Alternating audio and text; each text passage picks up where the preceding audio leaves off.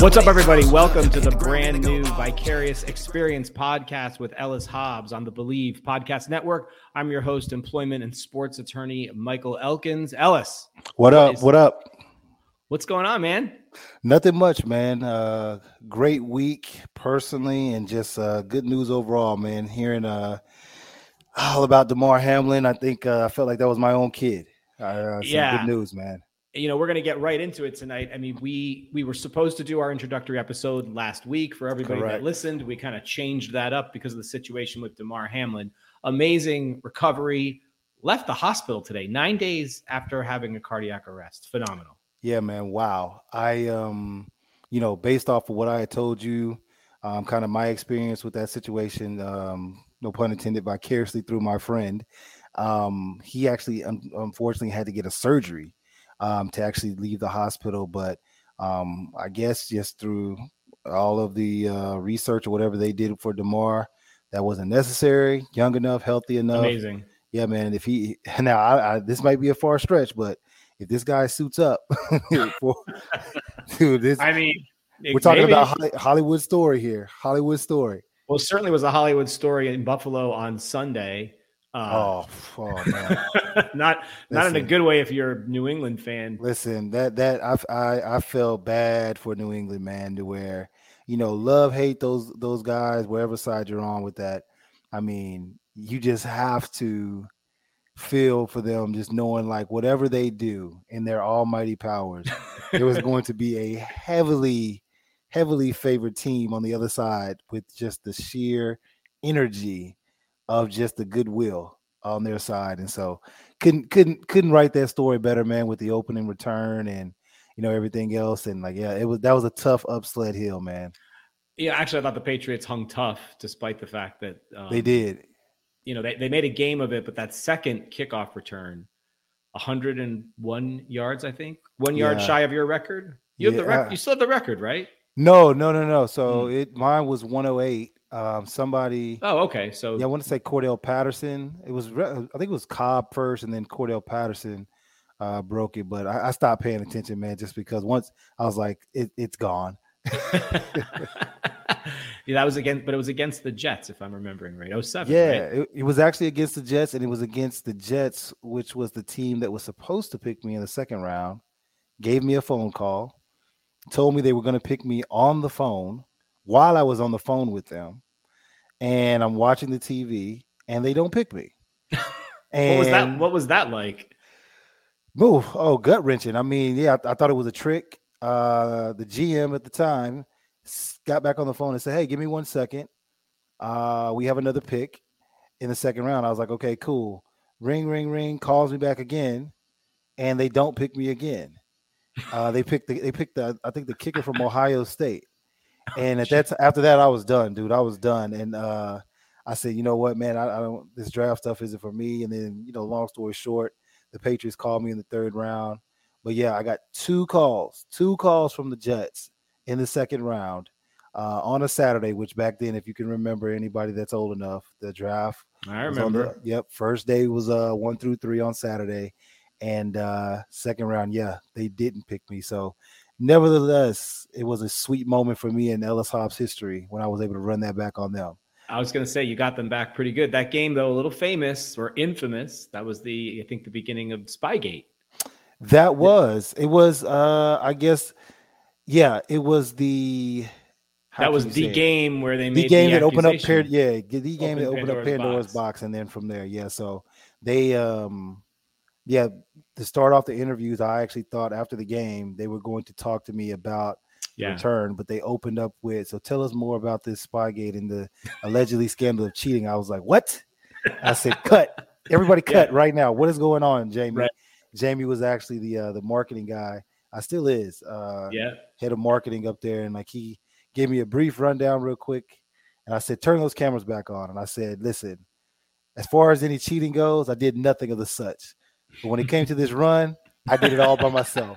Well, any questions on that? I will talk. Let's way go. Way to circle back, right? Yes, exactly. Perfectly trained in public relations. Exactly. So obviously, we're both ecstatic for Damar Hamlin. What a great story. Who knows if if he suits up in the playoffs, that would be even more of a Hollywood ending. But most importantly, he's healthy. Yes. And so we're all back to sort of regular sports routine. So that gives us the opportunity too to sort of do what I'm calling our reintroduction for this show, because it's a brand new show. So for everybody who's listening, we're going to have a lot of great content for you. We're going to talk some sports, of course, but we're not going to be limited to just that. You know, both Ellis and I are entrepreneurs. Ellis, if you want to talk a little bit about your entrepreneurial journey and what you're into these days and sort of how that's impacted you and where that's taken you. Yeah. So, I mean, the entrepreneurial journey actually led me to you, right, through a mutual friend and colleague. And when you talk about who we are, to the core of my being, I'm a competitor, right? I consider myself a winner. And so, like many that have, been in the professional sports world, we want to go out and do things on our own. And the one thing they don't tell you about that is how difficult the journey is without the actual uniform, helmet, name on your back is, whatever, right? Because when you take that off, specifically with football, the helmet, you find out very quickly it's a different arena. And that if you're not privy to some strong relationships outside of sports, and even then, it's still a dangerous pool to jump into. It can be very daunting. And so I got into that world, got into that space a couple of different ways, a couple of different times, many failures over the course, in and out, up and down, all around, right? You've seen, if you Google what does success look like, you see that squirrely line that goes all over the place. Well, that's me. And so when you're trying to figure things out, it can be tough, man, but continually tread it through. Have had an amazing experience. Like anything I say, when you go through the journey, the value is in the journey within itself. And as I've continued along now, I'm a successful day trader. I day trade full time, motivational speaker. Have garnered many accolades and a lot of praises for just the story that I have, and of course beyond that of how to successfully be successful within a lot of different arenas. And then of course meeting you now doing the podcast. I actually have a credit repair business, multiple levels of just revenue streams that I'm continually working on, continually growing. I think it's really interesting that you have a number of different ventures, right? You're not locked into one thing, and actually none of them relate to sports other than our podcast. But I'm curious, since this is sort of background and introduction or reintroduction episode, how are you drawing from your time in the NFL when you're in business? Is that something, do they go hand in hand? Are there lessons you learned, things like that? Yeah, so it's interesting how you put it, right? And I think that's like the missing key for a lot of athletes or people that have done something for so long, be it, military. I know they have difficult transitions a lot of the times. Anyone that's had a career, in any field, 20 years, 30 years, your identity is within that profession, right? And so Sure. what I took from my experiences since the age of 4, really, because that's how long I played football. Like I consider my career all the way through the age of 4, because, we just associate it in a different way. Oh, we're just having fun. We're out there playing. But like, I literally have been priming myself to get to the NFL, which if you think about it in hindsight, my professional career was actually shorter than my entire career of football. And so the life lessons within that, though, are so valuable, because everything that I do now, it ties back to how I conducted myself on the field, in the gym, in the weight room, training in general, right? To where it's all about, unlocking or identifying with yourself as being not the person that's on the field, but the person that can be in any of these arenas and take the skill set with you. So persistence, the ability to never give up, the discipline to do certain things consistently, more than not than those who are going to be in the normal world, right? And so to give you an example, where I'm consistently waking up, 3:30, 4 o'clock in the morning. And in my mind, I associate that with, I don't have to get hit in the head. I don't have to Right. have to sweat. I don't have to do all these other things. And that normal person who's normally going to get I guess what's the word you're looking for, kind of deterred from that one problem that's throughout the day. I'm used to dealing with 5 problems throughout the day. And so like psychologically, I can manage that and continually push forward all while doing all these other things. Right. And so I can't have that type of mentality without sports, I believe, because of how I went about my day in playing sports, always being the underdog, always being undersized, having to push that much more beyond anybody else that was in front of me. I was always getting denied because of the eye test, quote unquote, the way that I looked. And so when it was my opportunity, I always saw that as my only opportunity. And so I better be prepared enough and ready because I may not get another one. And so I take that mentality into my everyday work habits when it comes to entrepreneurship.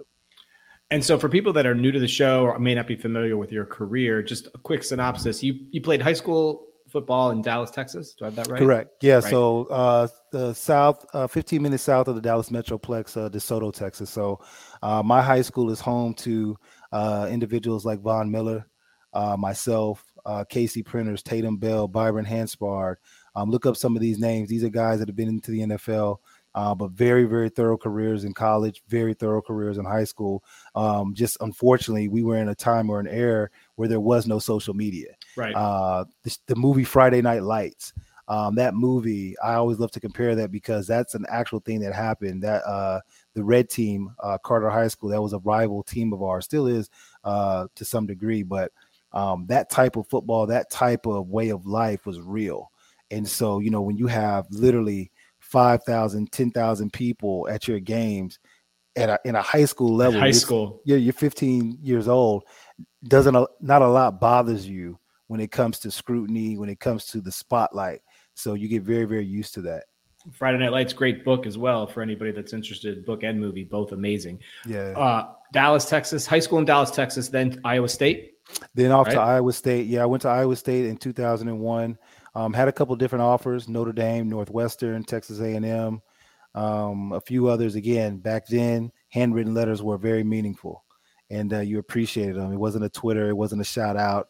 It was one of those things where you wanted a handwritten letter. So, very coveted. The ironic thing about it is that all those schools that I mentioned, they wanted me to be a defensive back, but I was a running back at the time and very, very good at being a running back. Myself. A gentleman by the name of Tyson Thompson, and then another gentleman, RIP, Cedric Benson. We all went to high school around the same time, and we were all running backs. Tyson at Irving High School, Cedric Benson at Midland Lee, and then, of course, me at DeSoto High School. And so we were top running backs in the state at the time of Texas, which is a very big state. And I kept hearing all this buzz about me being a running back, but all of them wanted to convert me to a defensive back. And so I was like, no, running back is where I want to be at. And so Iowa State, they slipped me a Mickey. They got me up there and then they bait and switch you. Yeah. They hit me with the bait and switch, man. But no, in all seriousness, there was a gentleman, again, God rest his soul, Ennis Haywood, who was the all Big 12 rusher at the time. And he had just come off a phenomenal junior season. So it would have been him and I. They didn't want to have that kind of political conflict. We were being from the same area, but they wanted me on the field because of my athletic talent and my ability. So they wanted me to try out defensive back. And I was like, listen, that's great. Just allow me to touch the ball at least. And I went, I was doing kickoff returns and playing defensive back. Never played defensive back ever. Go out there my first game of my freshman year, ended up getting an interception, and then the rest was history. So from Iowa State to third round, right? Third round draft pick of the New England Patriots in 2005. Yeah. Plug in that draft story. Yep. Right enter draft story. Yeah, enter that draft story. Kind of interesting. I didn't actually, as long as we've known each other, which is going on, I think maybe 5 or 6 years now, I didn't know that the Jets were on the phone with you and then you end up getting picked by their main rival. Yeah, it was rough, dude. It was rough. Like I said, the cell phone I had barely got any service anyways. The plan was ridiculous, so I literally was saving it for those calls only that Saturday. I drove home with my brother from school, and we're sitting there in front of the TV, and you don't know what to expect, man. You really don't. And I finish up the combine. I go back to my school to have my quote unquote players combine there, and then I leave. But I asked Nick Cesario, what were my odds? He actually was the GA graduate assistant or like a scouter at that time. And that's so kind of interesting. Yeah, he's been there forever. Yeah, he actually ran my combine at Iowa State. And I mean, this dude, all else excluded, this dude has an arm. This dude was trying to he was trying to take my head off. I don't know if he was trying to, I don't know what he was trying to do, but like I caught all the football and all this other stuff. And I just remember him going, and like kind of looking at like, man, like almost like I gave this dude my best shot, and like this dude can really play, like, footwork skills and all the other stuff. So at the end of it, I asked him, I said, hey man, like, be real with me. I'm a very straight shooter, direct guy. What are my odds? And if you remember at the time, it was a heavily drafted defensive back class. Pac-Man Jones, myself, I believe, I think it was Carlos Rogers, a couple different people. And so he said, he said all those names. And he said, I'll be honest with you, there's a lot of them out there, but you have a pretty good shot, somewhere in the first or third round. And I had set myself up with a great season. Of course, you got to do the work on the field. 5 interceptions, all Big 12, first team, just a lot of decorations, right? And so I knew I had to do that, because if anybody can remember at the time, the Big 12 was really on the same level as the SEC back then. Powder puff, different. Yeah, it was different. Powder puff, quick football passing game. That's what it's associated with now, obviously with the debacle that TCU did. But back then there was like some really, really heavy talent out there. And so being able to compete against all these guys that I played against in high school, which was part of my master plan. I left Texas, got out of that area to go show people that I can play against these people and do it in a big collegiate way. And so that set me up the right way. So thankfully get home, and yeah, man, that whole maturation of that day was rough. But I just remember getting that call from that 508 number and getting that boring voice on the phone. Was it Bill? It wasn't Bill at first. It was actually his right-hand man. Burge? Yeah, Burge. So Bears, yeah. Right. So Bears actually got on the phone, kind of gave it an introduction. I was like, yeah, right, whatever. And then wait a minute. Hold on. I got to stop you right there. You get a call, you say, yeah, right, whatever. You're thinking it's not the Patriots, it's a joke, or you're thinking, what's the yeah, right, whatever thing? Man, I'm just jaded. Oh, you're mad it's not the Jets? No, I'm just jaded in general. Like I'm just like the Jets set everybody else up for failure. So it's like I'm that scarred girlfriend. Like yeah, no man can do me right. And so because at the time the Patriots were coming off a Super Bowl and the Jets were nothing. Yeah, so here's the thing though. You got to remember back then, again, no social media, no presence like that. So as much as I was still into football, the Patriots weren't on my radar. Here's the interesting thing. News alert. Nobody else cares about the Patriots but New England. And so so it's like it's just the truth. Yeah, so that's fair. So when you leave that area, you find out very quickly, like, man, like we're just a big fish in a little pond. Yeah. And so when they were telling me, when they said New England, or when they said they were flying me into Rhode Island, I actually said Long Island. I was like, why the hell would you fly me into Long Island if I'm playing for you guys?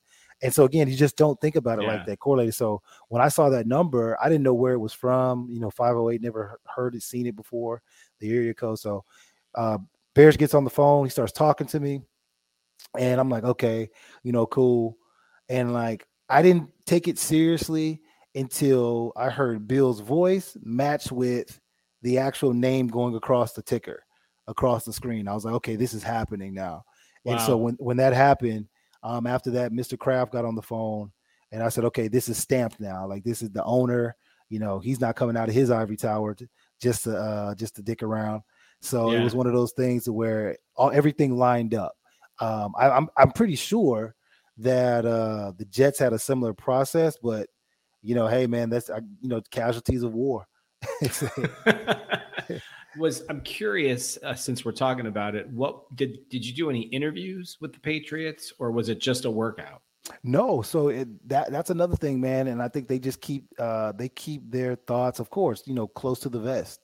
When I was at the combine, so think of it just like picking out a school where I was flown into different teams. So I actually went to the facilities of the Jets.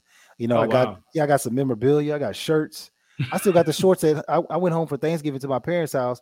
I still have the shorts, or they still have the shorts. But clothing, apparel, all that stuff. 2 days of wine and dine. Okay, you're on to your next team. I go down to Jacksonville.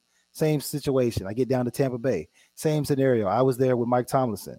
Tomlin, excuse me. So you're getting wine and dine by these people. And at the time, Mike, he was the DB coach for the Buccaneers. Mm-hmm. And so you're seeing all of these people, kind of like in their incubation stages of greatness, or like their evolvement, right? And you're a part of that.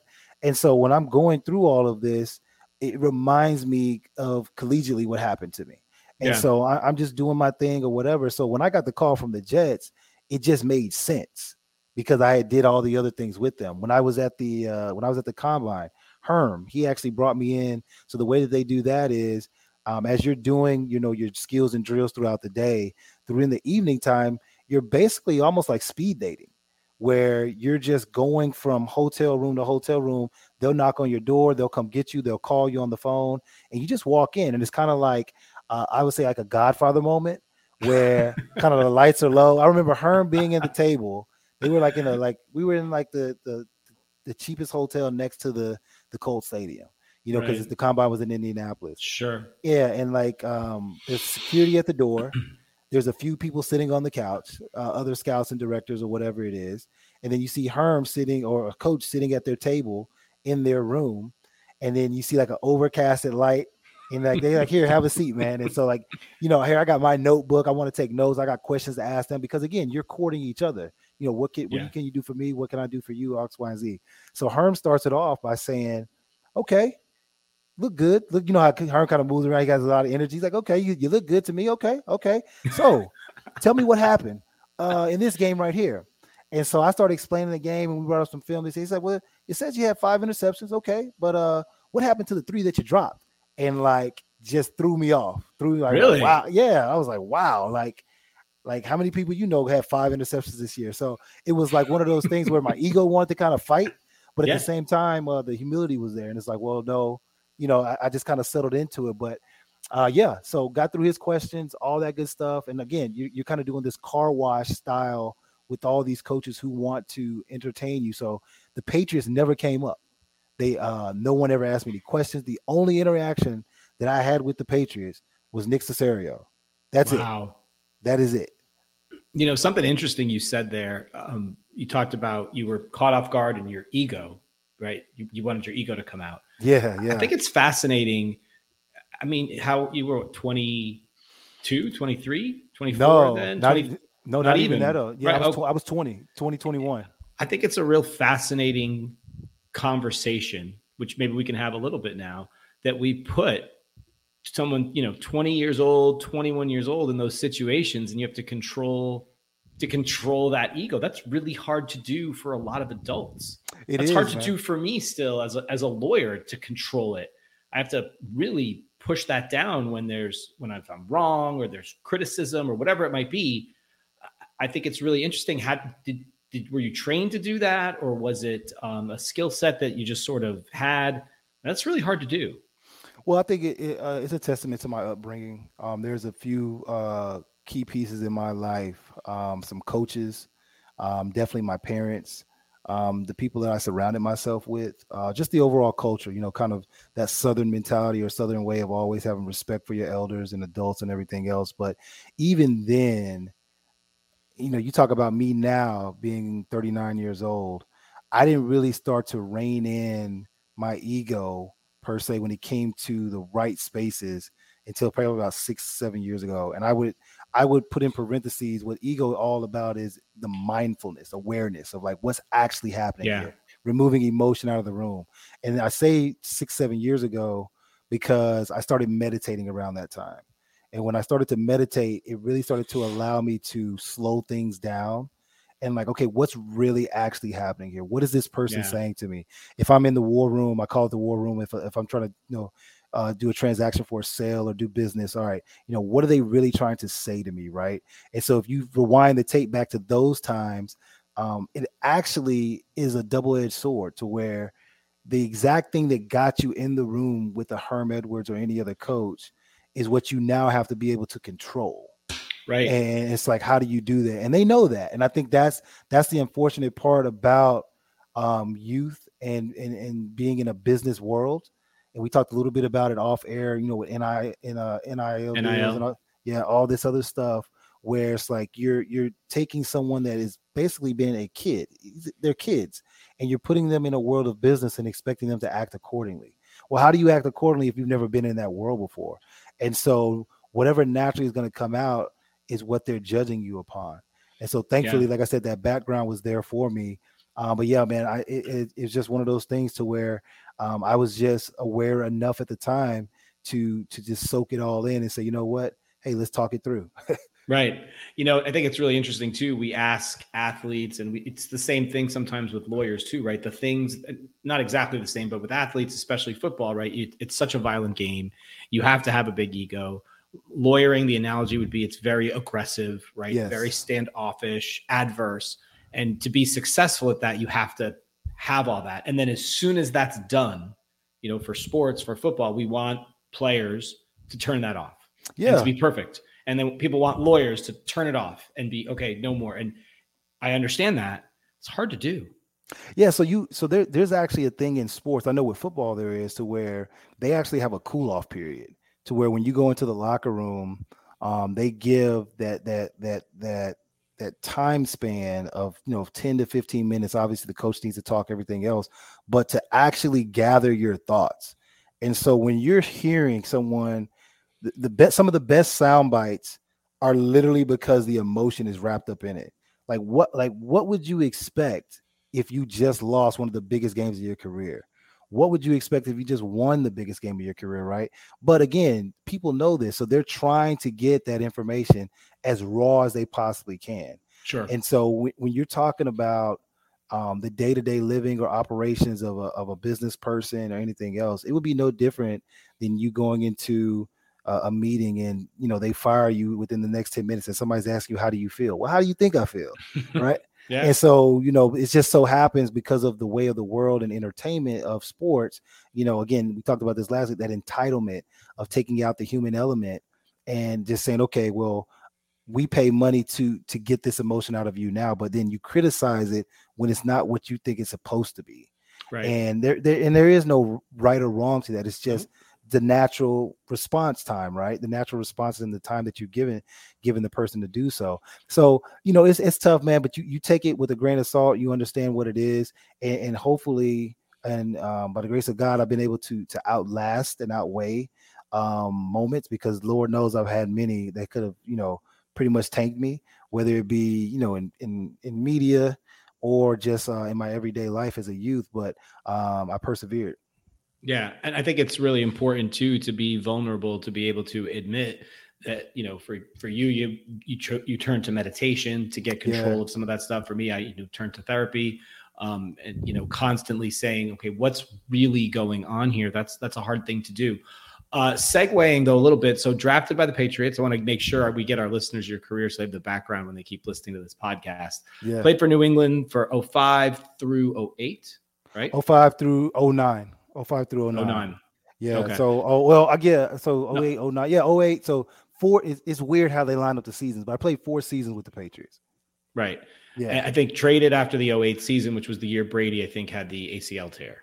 Yeah. So I played through that season where Matt Castle actually lived with me in my condo. Really? We came in together as rookies, and he stayed at my condo. In the guest room. We had a great time, man. He's a very, very good guy. And we just hung out, man, like basically just segue college to professional sports, where we were just doing whatever when we had the time to do it. But he's on a podcast now called Patriots Talk Podcast with Tom Curran. Really? He's a regular. Surprised. He's a regular on Tom Curran, and he's actually great. Phenomenal insight. I mean, he has a great personality. Yeah, man. Yeah. Castle's very smart. Again, another guy that didn't play a lot, under the radar, but had a sustainable career. But throughout the whole New England time, We enjoyed each other's company, man. And for whatever it's worth, I think he did a great job of fulfilling that role when Tom got hurt. Phenomenal. Yeah, phenomenal job, man. And ended up, obviously pushing his career forward to get, a deal in place and have a sustainable career. But yeah, so played those 4 seasons and then traded in the middle of the night. I was traded in the middle of the night, literally on a Sunday. I woke up. I was at a boxing match the night before at Foxwoods Casino, and my phone's going crazy off the hook in the off season.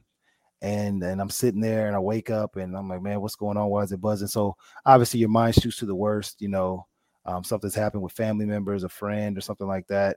I called my brother first because I saw his name on there a couple of different times. And he's like, bro, have you seen the news or, watching TV? I was like, no, what's going on? Turn it on. Boom. Same way that I got drafted, same way I got traded across the ticker.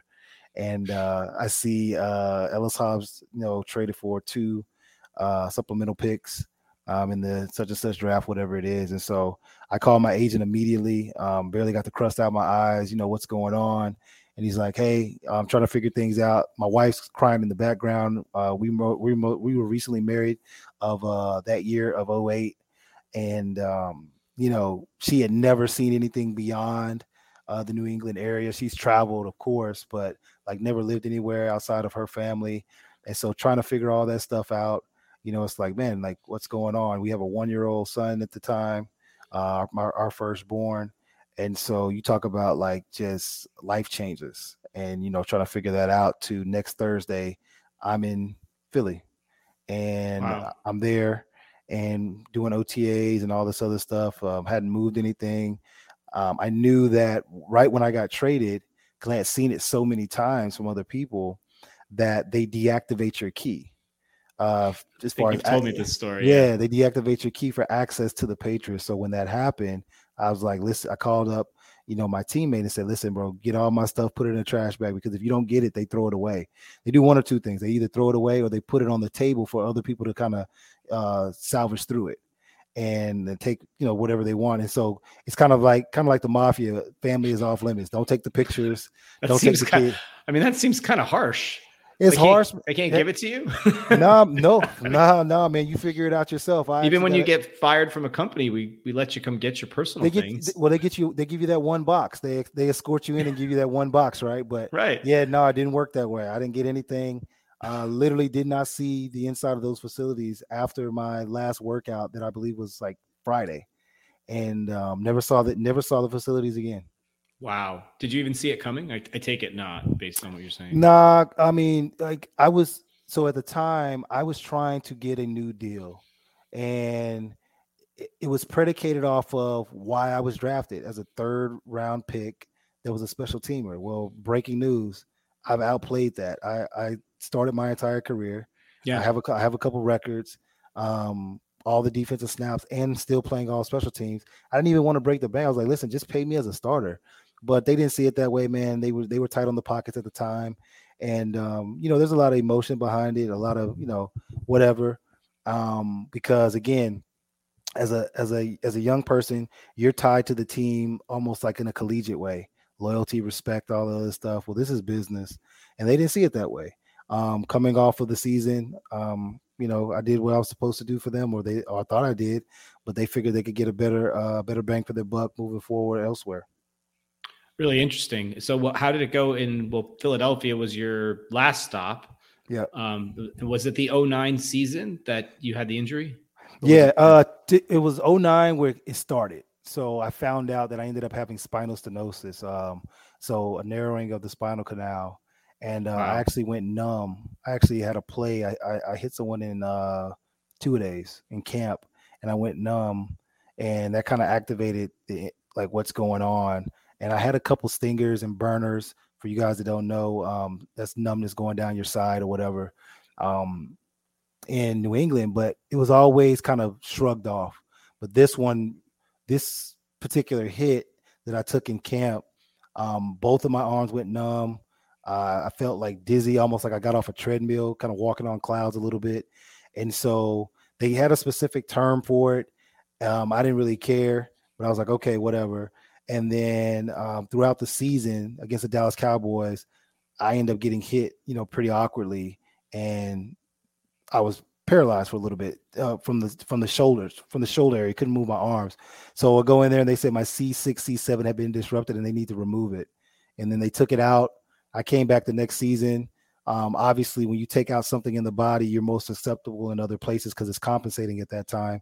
In the vertebrae, it's meant to bend and give way. That area couldn't bend anymore because there was a piece of bone in there and a plate. Mm-hmm. And so the above and below levels ended up getting disrupted, and I ended up being paralyzed for about 30 minutes or so after that last play against the Giants in 2010 on November 6th. Wow. Unbelievable. And that was the last play? That was the last play, man. And, for all intensive purposes of not trying to make people squeamish, I wasn't unconscious. If you see that video, my helmet had got unbuckled. And so the integrity of what was meant to protect me was gone. And, it was just a recipe for disaster because I was already dealing with an injury. I was coming off of another injury as well. So this was actually kind of like a comeback game for me. Wasn't really even supposed to be playing. And when it happened, I get hit, totally conscious, but I just remember just losing all feeling and just falling lifeless. And the only reason I knew I'd hit the ground because my eyesight was bouncing around and just hitting the ground. And so everything's disconnected. Your mind thinks you're doing one thing, but your body's not doing it. So I felt like I was getting up. In my mind, I was getting up, but I wasn't moving. And so when you talk about, what type of feeling is that? Well, I really didn't have any, because there's nothing there. And so there wasn't really a sense of fear. I won't get too spiritual, but it was one of those things to where there was a different presence about me on the field. And when you talk about, you hear stories about people, when they lose their eyesight, they can hear very strongly. When they lose their hearing, sight, whatever it is, right? All the other senses get very hyper or whatever, one or the other. Well, I lost everything pretty much with my eyesight. So like a lot of things got hypersensitive for me. So I was literally hearing conversations in the stands. People were talking. I could hear separate conversations going on.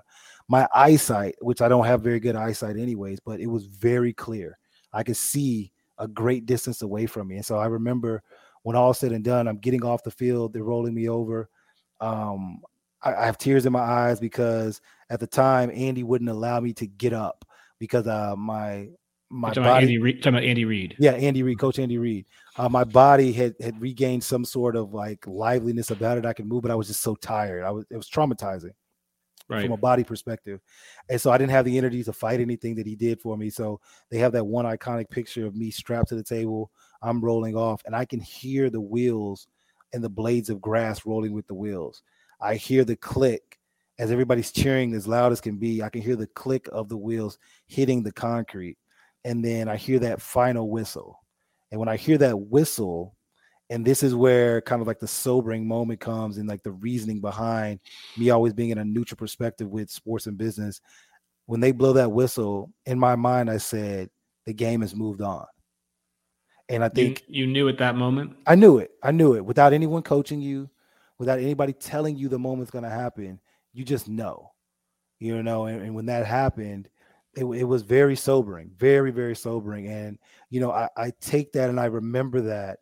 And there was this weird anger about me because for as hard as I worked, something that was out of my control eliminated my dream, supposedly, right? But what I've learned over time is that don't give anything that type of control over your identity, because at the end of the day, you're still going to be who you are. You can do anything you want. You can be anything you want. And whatever arena you're in, take the value of the lessons and the training and remove that or extract it and just infuse it into the next thing that you're doing. And so no one was there to help me with that. No one was there to coach me with that. Thankfully, that was something that I became aware of as I went on. And just like anything else, as you start to gain momentum in other worlds, it starts to have this snowball effect. So now when I approach anything, I have so much of a war chest of value behind me that I just dig into that every single time. And I just work my way from there and just start to scratch, start to crawl, and just gain that traction and momentum in whatever space that I'm in.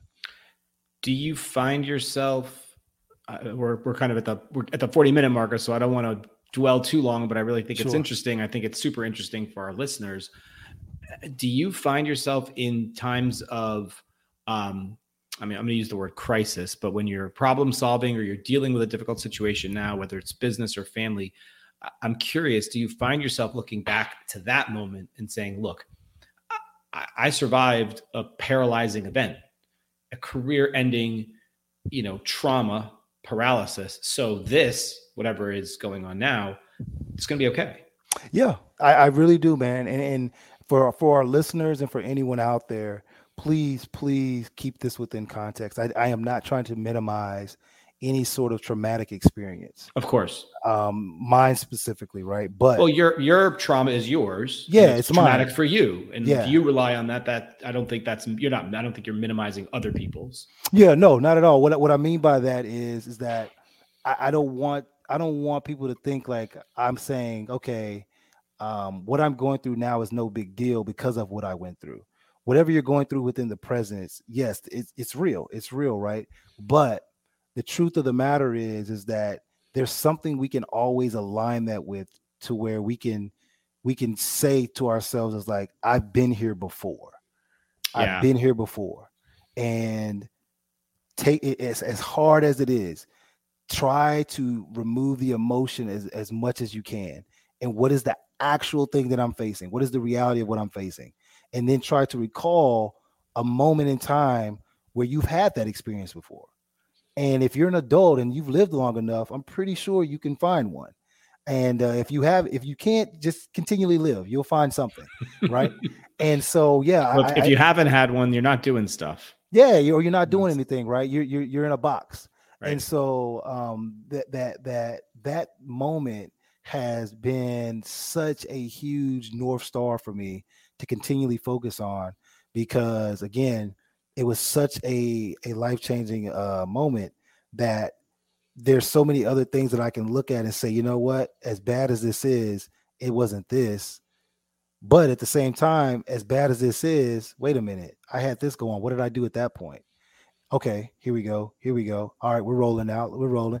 We're going. We're doing our thing. And you just keep going, and then you just keep going from there. I think we call those lessons. Yeah, you call them lessons. I think we call those and if we don't learn lessons, then we don't get to that point, right? We just keep making the same mistakes over and over again. So don't want to take up too much more time here. Quick question though, a little bit lighter hearted, because we are going to talk sports and business. So let's talk about that for a little bit.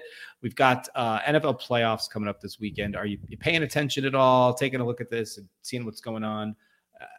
Any thoughts on NFL playoffs in general? Yeah, I mean, at the core of my essence, I love football. I love sports. And so this time of the year is very, very exciting to me.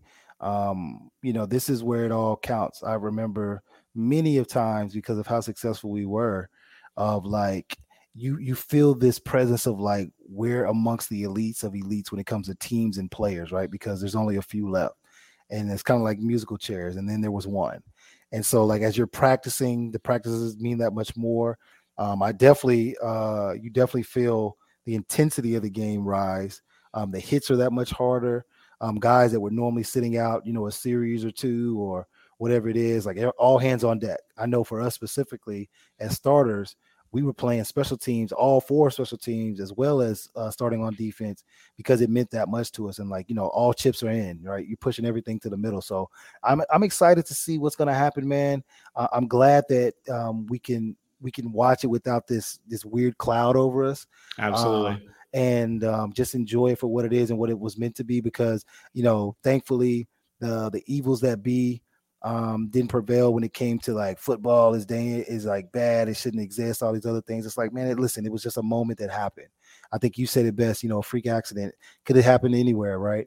And so to have this now go on in the way that the game was meant to be played, with just this upbeat vibe, and like really enjoy it. I'm looking forward to seeing some of the teams that you thought were going to be there in the beginning now. So the Buffalo Bills themselves, I'm interested to see what the Eagles are doing, because they've kind of backslid a little bit.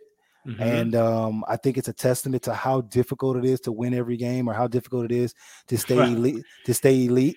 You know something about that. Yeah, man. And like people don't understand how difficult that is, to where I even say it. I don't care if you're 14-0, you still haven't got to 17, you still haven't got to 16. And like every game becomes that much more important to the other team, not just you, to the other team. And so now that we're in the playoffs, even slate, right? Nothing really matters. So I'm interested to see how they're going to do. I like the 49ers. Me too. The defense they have is tremendous. That Bosa, man, he's a force to be reckoned with. Like, I feel like they're the team that's the complete package. They may not be the best on offense, but boy, they're pretty complete. Even, the quarterback doesn't make a lot of mistakes. A young guy, 7th, Mr. Irrelevant, last pick in the draft, but they have a lot of weapons. They're solid across the board. Yeah, just don't damage the Ferrari. Yeah, just don't damage the Ferrari. I think with Brock Purdy, they gave him the keys, forcefully, because there was no other options. Well, and he's been able to take that opportunity. And again, we talk about opportunity, right? Mm-hmm. And being prepared for it. And so he's done an amazing job with it. And when you look at their team overall, I agree with you. They have a total package. Shanahan, he's done a tremendous job of keeping the team focused, because injuries can be a huge distraction for a lot of different teams. All the kind of interchangeable parts that they've had throughout the course of the season, that can be distracting within itself. There was even a situation with the tight end Kittle, where he actually said a very controversial thing when he came to the quarterback position, where he wasn't necessarily agreeing with Brock Purdy and such and such, Garoppolo is our quarterback. Now you want him to throw you the ball. And so for Purdy to stay focused, man, and just go out there and do what he does now, Kittle's 100% behind him. I think it's a great testament to who they are and the team that they're presenting. Yeah, I really like San Francisco and the AFC. It's gonna be hard to beat Kansas City. Yeah, man, it's just they're every year, right? And it's like Andy has done an amazing job. Andy gives you this feeling of remember what it was like to play football at a youth age, where I don't know if you saw that one play. They're in the huddle and they're dancing around the circle. Well, that comes from I think it's on Wednesdays when they do install, that they allow certain individuals, if you've earned that merit within their team, that you can draw up your own play. And if your play gets voted in or if it gets picked, then they implement it into the actual plan. I know Kelsey has talked about that a couple times. And so when you see those plays like that, I would say 90% sure that's dialed up by the players. Wow. That's a little different probably than what you saw with Bill. Yeah, a lot different. A lot different. Something tells me Bill's not doing that. No. He's I don't even want to get into that. No. Fascinating. Well, that's another podcast about the difference. Both very successful, but both very, very different methods. Completely different styles. And I think and this is my last thing with it, where I think that's a testament to who I am now as a businessman and as an entrepreneur as well, to where there's different ways to win. And if you can find who you are within those ways, you identify that with, this is who I am. Yeah. And I think a lot of times when you come into these worlds, what kills a lot of businesses, a lot of people, and just overall their confidence, is they don't know who they are. And they're lost, right? But to see so many different worlds of this style over here versus this style over here, structure with a little bit of looseness, consistency with a little bit of okay, things didn't go right, inconsistency, whatever it is, but still mixing all that in to say, hey, success. Again, it gives you a great pedestal and a war chest to pull from when it comes to examples and just overall just value. And I think that really, sort of sums up what our show is kind of going to be, right? This episode to me kind of encapsulates it. We're going to talk about sports, but this isn't a hot take show. No. This isn't stats, and we're not going to break film down. What we're talking about here is the concept of sports, but how is that applying to what's going on in life, whether it's in business. We're going to talk a little bit of law because I'm a lawyer. I can't not do it. Yeah. But really, how does that apply to living? And what does it mean in the grand scheme of things? Not just let's talk about this play or this coach or this game. Yeah, we are definitely not the sexy pick, right? Where I purposely I didn't want it that way. We didn't want it that way because that's right. If you talk about what we're saying right now, what I wanted to align that with is success. And what is success? The details, which is boring. success lies in consistency of doing it over and over again, so much to the point where you can't get it wrong. And what I want people to take away from this show, Michael, is that I want them to understand that they're not the only one. Because I think when you talk about success at a very high level, ask anybody, there's a time of loneliness. There's a time of like isolation. Yeah. And it's necessary though, right? But while you're in those down moments, I think it's always good to have some wind come behind your sails, because you need to hear stories. You need to hear that other people were successful and, hey, here's how they did it. So it's not necessarily that you're replicating them, but you're pulling pieces out that fits into your story or fits into where you're at right now. And so by getting certain guests on, by hearing some of my stories, hearing some of your stories and how they start to correlate, because whether you're in law, whether I'm in business or sports on this side, you're going to start to hear common concepts. You're going to start to align things with common words or common phrases that we're all saying, or common, just in general, things that we're doing, right? And there's going to be that aha moment for our audience and for our listeners to say, you know what, this makes a lot of sense.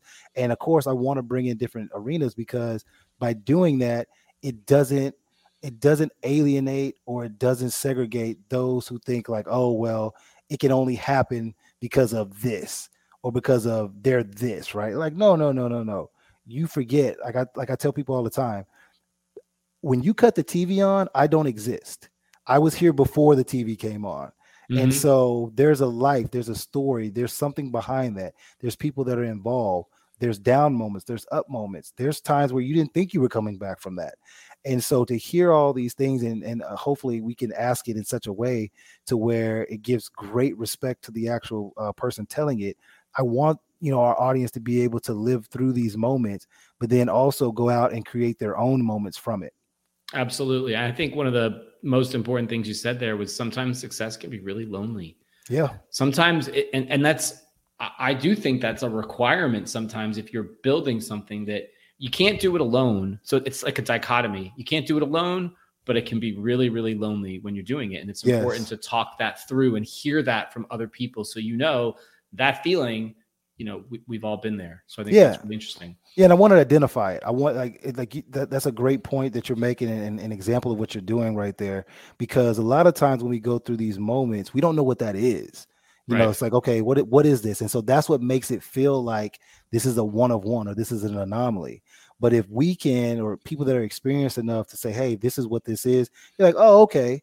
So I'm not crazy. This does happen, right? That's right. So it's like, and it's normal. Yeah, and this is normal. This is okay. Like for this world, this is okay, right? So yeah, man, I really want to push that home, and I believe we're going to do that. Yeah, absolutely. And we're going to have a lot of fun doing it. Absolutely. So listen, thanks for your time tonight, everybody. Always. Make sure, everyone, if you're listening to the show, we really would appreciate it. If you're listening on Apple Podcasts, please provide us a 5-star review. And if you really like the show, give us a little comment in writing. We greatly appreciate it. It helps us with the Apple Podcast algorithm. Make sure to also follow us on social media. For Ellis, you can follow him on Instagram. It's at Ellis_Hobbs_3. Correct. I got that right? Yeah. And for me, it's at Melkins, MELKINS, the number 1. That's on my Instagram. And that's also for TikTok and for Twitter. It's at Ellis Hobbs. And for me, it's at Melkins31175. Again, everybody, please, we really would appreciate it. 5-star review and a little written comment. Thanks for listening, everybody. Tell your friends about it. Download the show, and we will be back next week. Thanks, everyone. Let's keep at it. Thanks. Ran through everything in front of me. Might smoke bed heavy. Got a whole agenda. Can't aspire to get ahead, so bump that. It's no surrender. Got a dollar flipped up. I'm trying to get it an FT to get them when they're hand and crypto. Learn how to fix that. I don't really hold out of books, but I'ma learn how to fix that. Some opportunities and never come unless you paying attention. So no, I can't miss that. Moving. MVP, I got the record. I might have to prove something. Big jumper worthy. They gon' have to retire my jersey early. Whole crew coming. Had to work something cause I had nothing in my pocket. Yeah, I did all that. Big plans. Partners trying to make profits. Yeah, I did all that. Work, sweating, tears breaking, even no wins. Yeah, I did all that. Had to make it happen. Putting hours in my practice. I did all that. Yeah, I can't take no loss. Yeah, I don't even know what it costs. I hit the ground, then it go off. Yeah, hit the ground, then it go off. Yeah, I can't take no loss. Yeah, I don't even know what it costs. Yeah, I hit the ground, then it go off. Yeah, hit the ground, then it go off. Yeah, run it. year, yeah. I really feel it's my time, think it's my year, yeah. I really feel it's my time, think it's my year, yeah.